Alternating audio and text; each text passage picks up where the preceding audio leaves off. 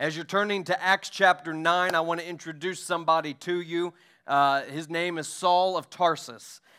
We read about him in Acts chapter 9, but Acts chapter 9 is not the first place that we are introduced to Saul of Tarsus. Hebrew of the Hebrews. He was a student of Gamaliel that we find in Acts chapter 5. He was a Pharisee. He was very educated, very qualified, very zealous, very intense after the things of God as he understood them. And Saul of Tarsus was standing there on that day in Acts chapter 7 when that mob stoned Stephen. Stephen was preaching the gospel. He was preaching a gospel that was offensive to many, and the crowd stoned him to death. And the Word of God records for us that there was a man named Saul of Tarsus who stood there and held the coats of those that were winding up and throwing rocks to kill Stephen. This Saul of Tarsus was very serious, like I said, about the things of God as he understood them to be.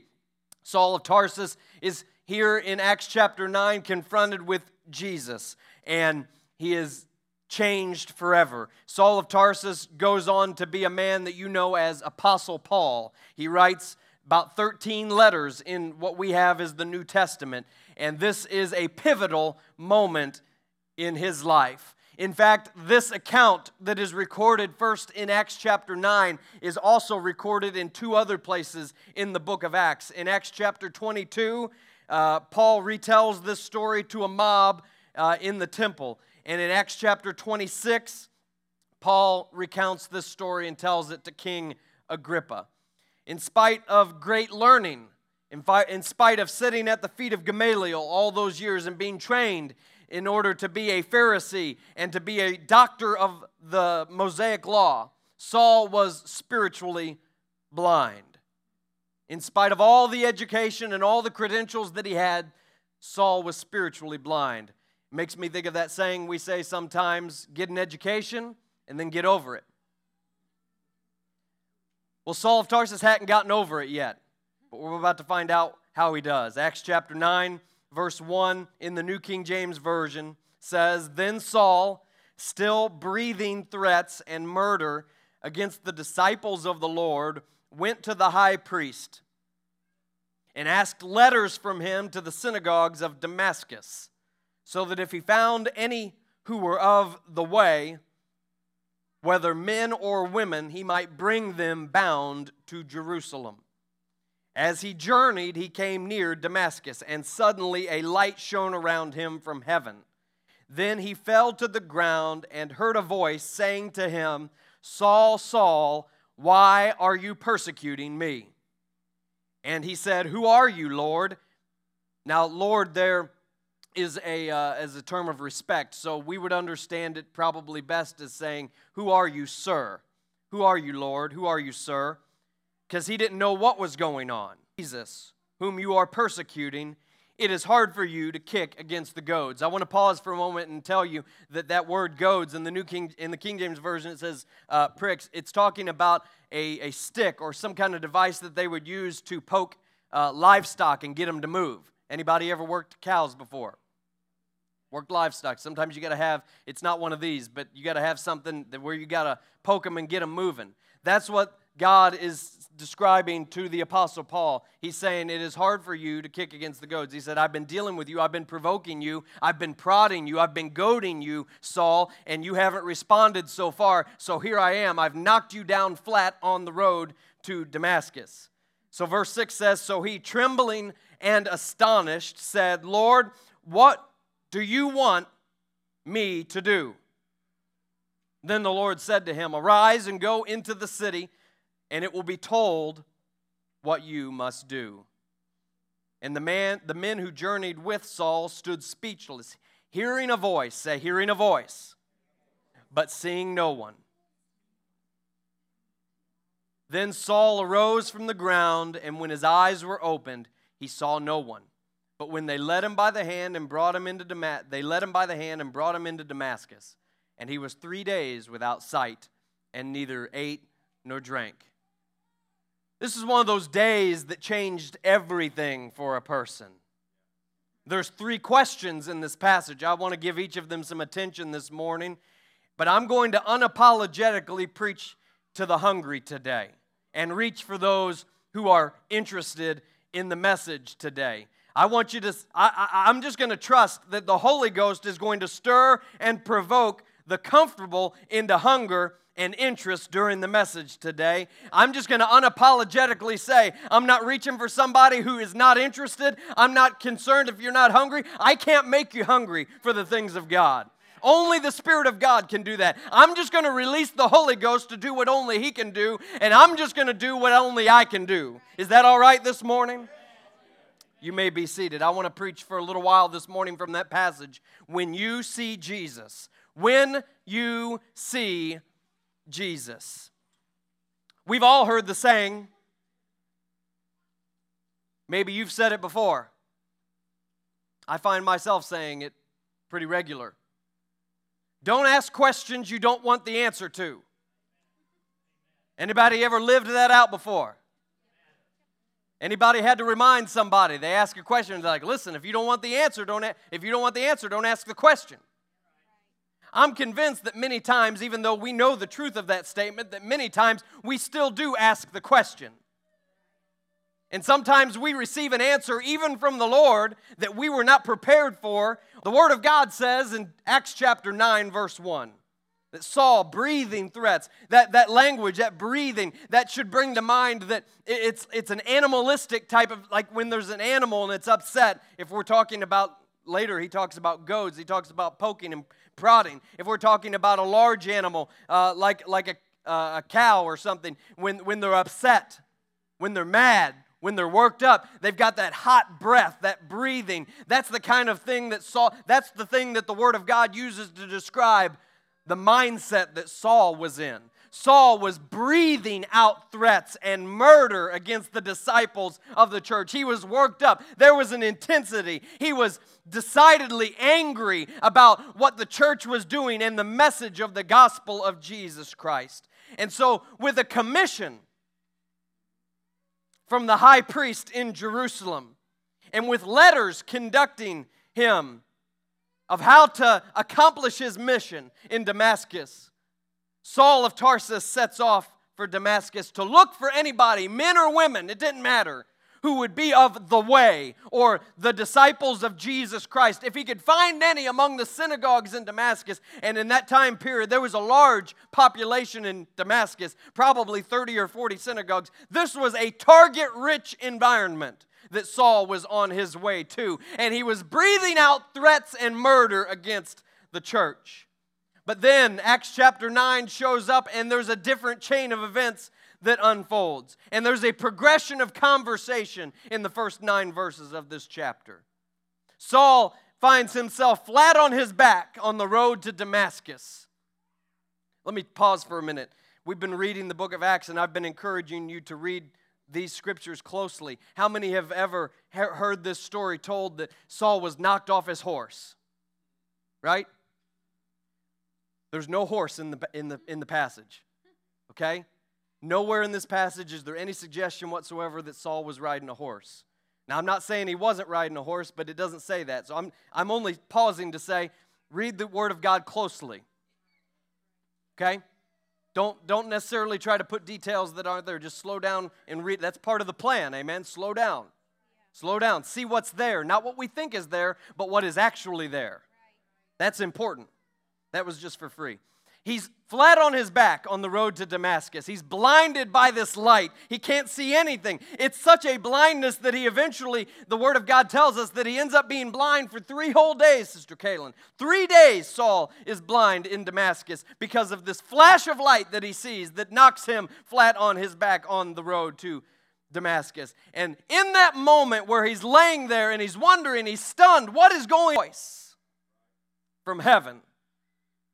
And the voice says to him, Saul, Saul, why are you persecuting me? There's that formal double use of his first name where it is absolutely for the purpose of getting his attention. He says, Saul, Saul, much in the same way in the Old Testament, when God is trying to get the attention of somebody, he'll say, Abraham, Abraham, Moses, Moses. In times of deep emotion or anguish, you'll even see David, when he loses his son, say, Absalom, Absalom. It's that kind of moment that Saul finds himself here in Acts chapter 9. It's that kind of moment that you can have here today. I already said a moment ago, it's not an accident that you're here today. I've come with a word from the Lord for somebody. You've been wondering if God still knows about you, if God remembers you. God's been dealing with you about things that no one else knows about. And He's been provoking you, and He's been prodding you and goading you. Maybe at the midnight hour, maybe in those quiet moments where nobody else is around and you haven't spoken to anybody about it. But I'm here to tell you in the Holy Ghost today, God's been working on you, and God has a word for you today. God wants to take your life and transform it and take your plans and do something better. Saul found himself in one of those kind of moments in Acts chapter 9. One of those Abraham moments, except it's personalized for Saul. And God says, Saul, Saul. I want to pause just again because I can't get away from it this morning. Somebody, maybe multiple somebodies under the sound of my voice this morning, Jesus has been calling your name. Maybe in a quiet moment that's as quiet as the one right here, where you don't have anything plugged into your ears and there's no radio going, there's no TV on, and there's no background noise, and it's just one of those quiet moments. God's been calling your name. And there is a witness here today. And I want to stand here and ask you, beg of you in the Holy Ghost, don't take a tone-deaf approach to the Scriptures this morning and miss the call that God is wanting to confirm with you today through this word. Some here today have been hearing like Saul, Saul, Saul. Will you see Jesus today? Or will you go past and just go about your business? Saul, Saul, why are you persecuting me? Saul responds to that question, Sir. Then the Lord said, I am Jesus, whom you are persecuting. It is hard for you to kick against the goads. Now you have to really put yourself and just use your spiritual. Did you know we have to have an imagination to live for God? You do. You have to have an imagination to live for God. Here's how I know. The Bible says that you need to treat your neighbor as yourself. You have to imagine how you would like to be treated and then treat your neighbor accordingly. You have to be able to do some of what I'm talking about right now. Just imagine being in Saul's shoes. Saul is intensely pursuing the things of God as he knows them to be true, according to his level of revelation at that time. He didn't believe that Jesus was the Messiah. In fact, he thought Jesus was this rabble-rouser, this insurrectionist, this person who tried to overthrow he was crucified and he was dead and in the grave. But there were these lunatic people that thought that Jesus had risen from the grave, and they're going around and they're in the synagogues and they're upsetting the apple cart and they're teaching all this false doctrine, and Saul is upset about it. Saul is mad about it. No one is more of a protector of sound doctrine than Saul of Tarsus is. Saul says, not in my house, not in my synagogue. I'm not going to permit it.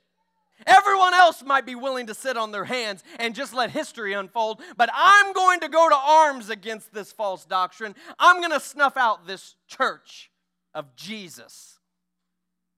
He finds himself that day blinded by a light, asking, who are you that's calling my name? Who in the world am I persecuting? Who's calling my name on this road to Damascus? And Jesus says, I am Jesus, whom you are persecuting. And in that moment, you just have to imagine this is such a landmark moment in Saul's life because he gains 4 different revelations in this moment alone. The first and most important is the revelation that Jesus is alive. We can overlook, I paused and I asked you to imagine putting yourself in his shoes because we can let that be old news to us. We'll say, of course Jesus is alive. Of course. Go on, tell me something new, tell me something fresh, tell me something that I've never heard before. But I just want to pause on this Sunday morning and make sure that you know and that it is abundantly clear, Jesus is alive. He is alive and well. He's seated on the throne. All authority in heaven and on earth has been given to him. So it doesn't matter what you walked in with today that seems like it's overwhelming you. It doesn't matter what it is, how many forces of the enemy are arrayed against you today. Jesus can take care of it because Jesus is alive. He is alive. And because he is alive, it's worth being a part of his church. The second revelation that Saul got that day was not just that Jesus was alive, but that Saul learned that he wasn't just persecuting the church and the saints and the disciples, but in doing so, he was actively persecuting Jesus himself. Brother Dustin, why does that matter? Why is that a distinction worth making? It's a distinction worth making because of this. This is why we would do well to also get this revelation, is that when you gossip against somebody, or you slander them, or you try to do some kind of injury or harm to a member of the church body, you are not just persecuting them, but you are actively laying a hand on Jesus Christ. Don't take my word for it. It's what Jesus said. It's what the book said. He didn't say, you're persecuting. Imagine what a sobering moment that must have been. Because Saul, in a moment, in a blink, has come to the revelation that Jesus is alive. That Jesus is the God of his ancestors manifested in the flesh, and that he is alive. And I've been persecuting him, not the people, but him. In the same way that we'll sometimes say that we don't wrestle against flesh and blood, and we'll cast it in the negative and say the warfare we're doing isn't about warring against people, but it's about warring against evil spirits and powers of darkness. It goes the other way too. That when we do things against one another in the church, we are not persecuting one another, but we're persecuting him. What a powerful realization that must have been for Saul that day. The third realization that Saul received was not just that Jesus was alive, and not just that he himself had been persecuting Jesus, but that Jesus had been working on him for a long time. He says, it's hard for you to kick against the goads. What that tells me is that he'd been working on Saul for a long time. He'd been provoking Saul for a long time. There's some under the sound of my voice this morning that this isn't the first time that God's dealt with you. God's dealing with you right now in this place, but this moment right here isn't the first time this week or this month that God's been dealing with you. The Lord's been dealing with you all month. The Lord's been calling your name all month. He's been trying to get your attention all month. And I have to imagine that in that moment where Saul of Tarsus was laid flat on his back and he was just in that moment, that the first thing that his mind flashed back to was that day where they stoned Stephen. God sent a man to Saul named Stephen who preached the gospel, who didn't hold anything back. And Saul stood there and held the coats of the people as they gathered up rocks and threw them and stoned Stephen to death. God had been working on Saul. He'd been working on Saul. Have you ever heard that joke, that story about the guy that was drowning and someone threw him a life preserver and he said, keep it. My God will save me. And then the guy in the boat comes by and he's like, no, my God will save me. And then the guy in the helicopter comes by and he's like, no, my God. And he drowns. And he gets to heaven and he's like, God, why didn't you help me? And God's like, I sent you a life preserver and a boat and a helicopter.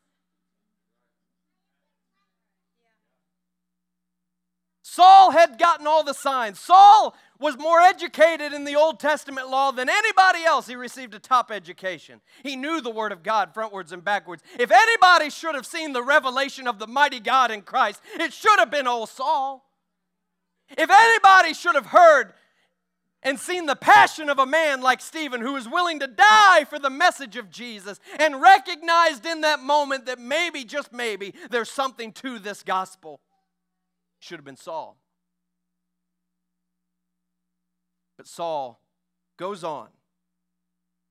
like we are sometimes so prone to do, presses past all the warning signs, all the life preservers, all the boats, all the helicopters, finds himself flat on his back on a road to Damascus, confronted with the reality that Jesus is alive, that he has been persecuting him, and that this is not the first time that Jesus has worked on him.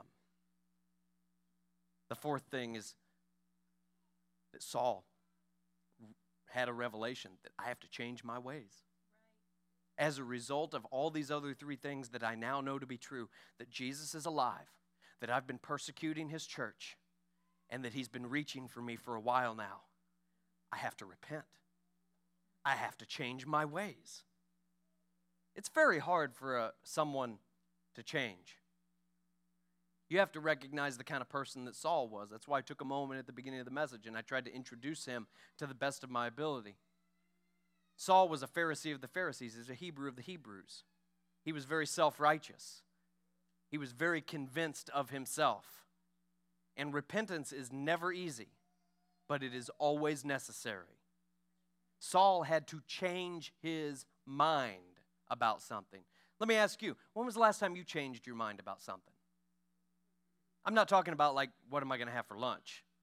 Like, I thought I was going to go get a taco, but then I changed my mind and decided I was going to have a hamburger.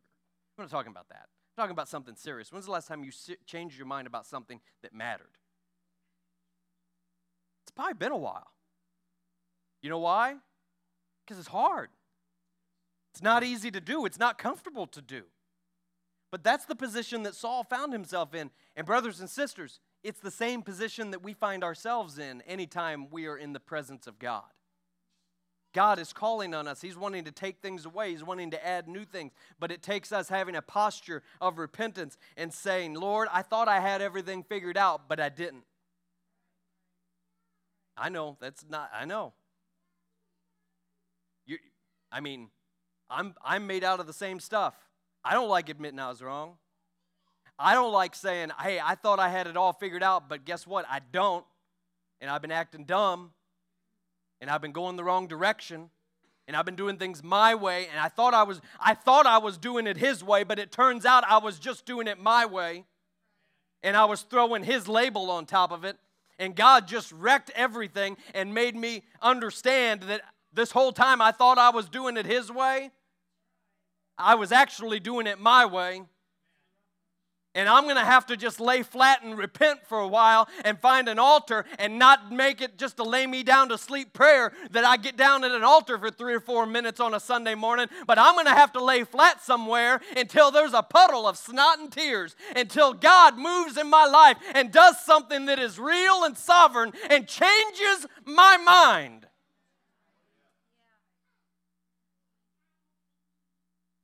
That's where Saul found him. Saul's a classic example of somebody who is sincere, but is sincerely wrong. If you ever needed to see a picture, a portrait of somebody who is sincere about the things of God, but who is sincerely wrong, brothers and sisters, look no further than Acts chapter 9 and a man named Saul of Tarsus. But when he saw Jesus, there was a realization that he'd been wrong. How terrifying it must be when you recognize that everything you thought you were doing for God, you were actually doing against God. That's what sin is. That's what sin is. And we all arrive at that same place and that same realization, that same conviction. If there was ever anyone who came to the end of himself and could be described as poor in spirit, it's Saul. Because in this one solitary moment, all this revelation compounded and piled down on Saul, and he found himself in a position where he was what the Bible says, poor in spirit. He was at the end of himself, and he was wondering which way to go. When you see Jesus, it's possible to disregard all that other business that you've been dealing with. Here's what the apostle said. Saul would eventually become the Apostle Paul, and here's what he wrote in the book of Philippians. He said, whatever gain I had, I counted as loss for the sake of Christ. When you see Jesus, it's possible to take all that other stuff that you've accumulated, all the ways that you thought were right, all the things you thought were going the way they should. But when you see Jesus and Jesus just turns everything upside down and you find yourself in a place where you need to repent and you need to make sure that you're pursuing God and you are in alignment with Him, God can do it in an instant if you will come to Him with contrition and say, God, everything that I thought I had gained, I count it all as loss. Verse 6 says, so Saul, trembling and astonished, said, Lord, what do you want me to do? Lord, what do you want me to do? I want to go back to what I said a moment ago. Don't ask questions you don't want the answer to. Saul, trembling and astonished, asked, Lord, what do you want me to do? It's only when we're in the posture of being trembled and astonished that you dare ask that third question. If you are here today and you have a thought to ask God, Lord, what would you have me to do? Lord, what's your direction for my life? How many want to be in the will of God? How many believe that being in the will of God is the most important thing? How many believe that we're living in a day and an hour where we need to be in the will of God no matter what the cost? I know, we're unified around that. But here's what I want to tell you today. If you have a thought today to ask Jesus, Lord, what would you have me to do?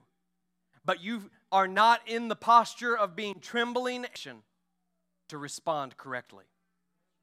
Because it's only when we reach the place of awe and wonder and worship, it's only in the place when we say, God, I'm trembling in your presence. I have a fear of the Lord. I recognize that Jesus is alive. He is the mighty God. He is all by himself. He is I am that I am. He holds everything in his hands. All power and authority has been given unto him. I'm trembling in his presence. I have a fear of God. I'm astonished at who he is.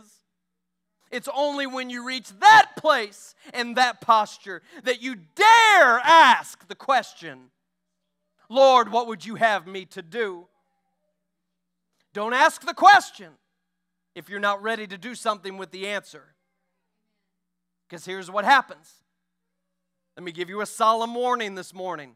If you ask the question, but you're not ready to do something with the answer, you put yourself in a position where you are in open disobedience to the will of God. You understand? There's conviction falling this morning because there's been times when you've asked God, Lord, what would you have me to do? And you've done it casually, and you've received a word from the Lord. And because we were not in a posture of being trembling and astonished, you've done nothing with it. And you've put yourself in a position where you've been in rebellion against the will of God. And the Lord, can we lift our hands right now? I just pray the Lord bring it to our remembrance. Lord, if there's something in the name of Jesus, would you pray that with me? God, if there's something, Lord, that you've spoken into my life. Lord, if there's a word that you've given me, it doesn't matter if it's been days, weeks, months, or years ago. Lord, if there's been a word that you've spoken to me because I asked the question and you answered, God. Lord, if I haven't done what I should have done with it. Lord, if I haven't been obedient to it as much as I should have been. Lord, bring it to my remembrance, God, because I do not want to be in open rebellion against the will of God. I want to be in alignment with you, Jesus. Lord, bring me to that place where I'm trembling and astonished at who you are, God.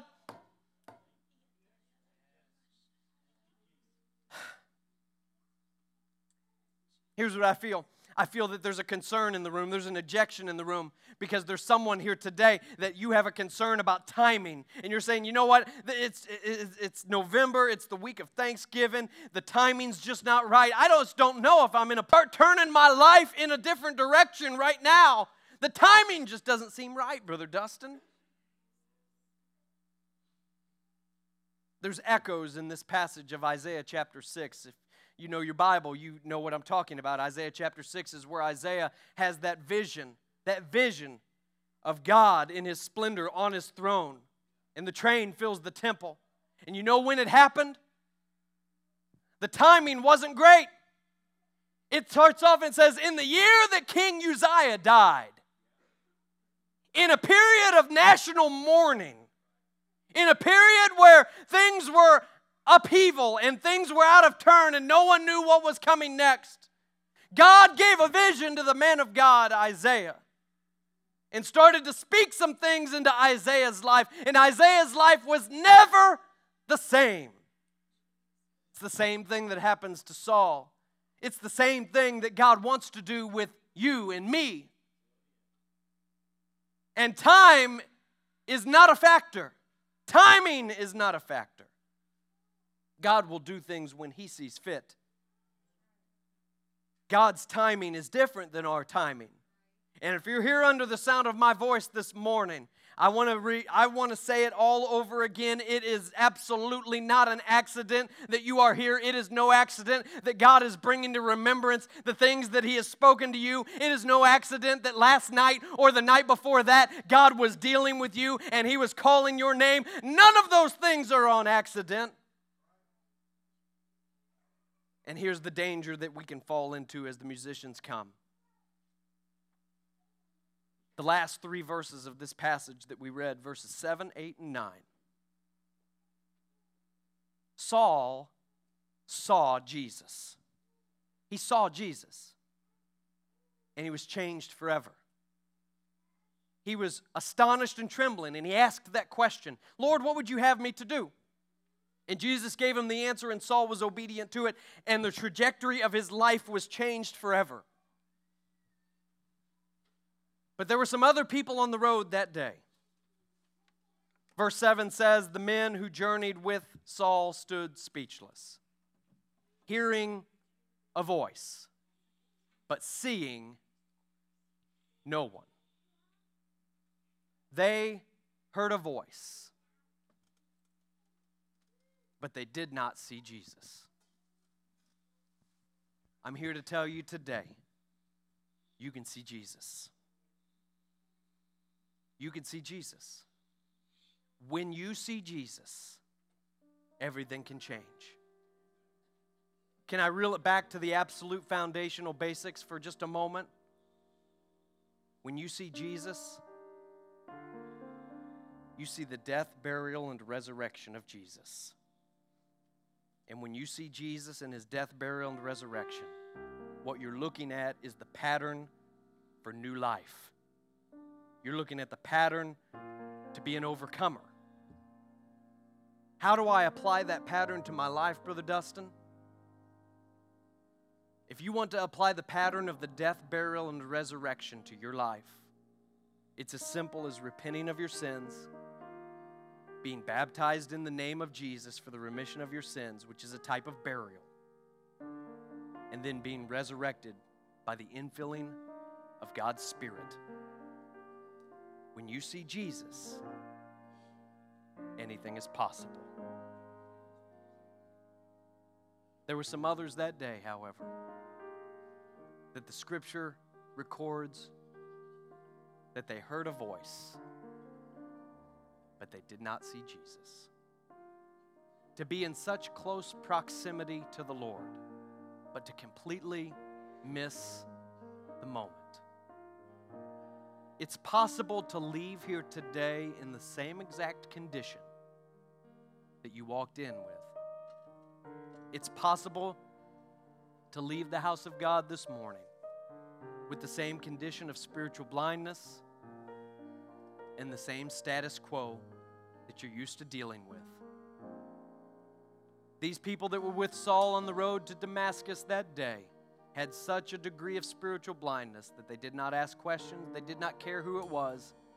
They heard the voice, but they saw no one. They were content to keep their own worldview intact and to keep on doing things the way they'd always done things. But there are some here today that are hungry, that are interested. And it's for you that the Holy Ghost is reaching right now. Can we stand all over this room right now, and can we lift our hands toward heaven and say, Lord, I want to see you. Lord, I want to see you high and lifted up. Lord, I don't just want to hear a voice of a preacher today, but Lord, I want to see you. These altars are open right now. Somebody feels prompted in the Holy Ghost right now to make a move. You don't need to wait. You need to move right now. You need to step out of where you are right now. And you don't need to let the adversary gain a single moment of foothold in your life trying to convince you otherwise. You need to step out of where you are right now. And you need to find a place, not in a corner somewhere, but at an altar. You need to find yourself a spot where you can see Jesus, where you can say, God, I'm not content today just to have a partial experience. I don't want to just hear a voice but not see anybody, Jesus. Come on, is there somebody? Come on, I know there's more than just that are hungry, that are interested. I know there's more that are saying, you know what? God's been speaking to me in the midnight hour. God's been dealing with me. I'm not content for the status quo. I'm not content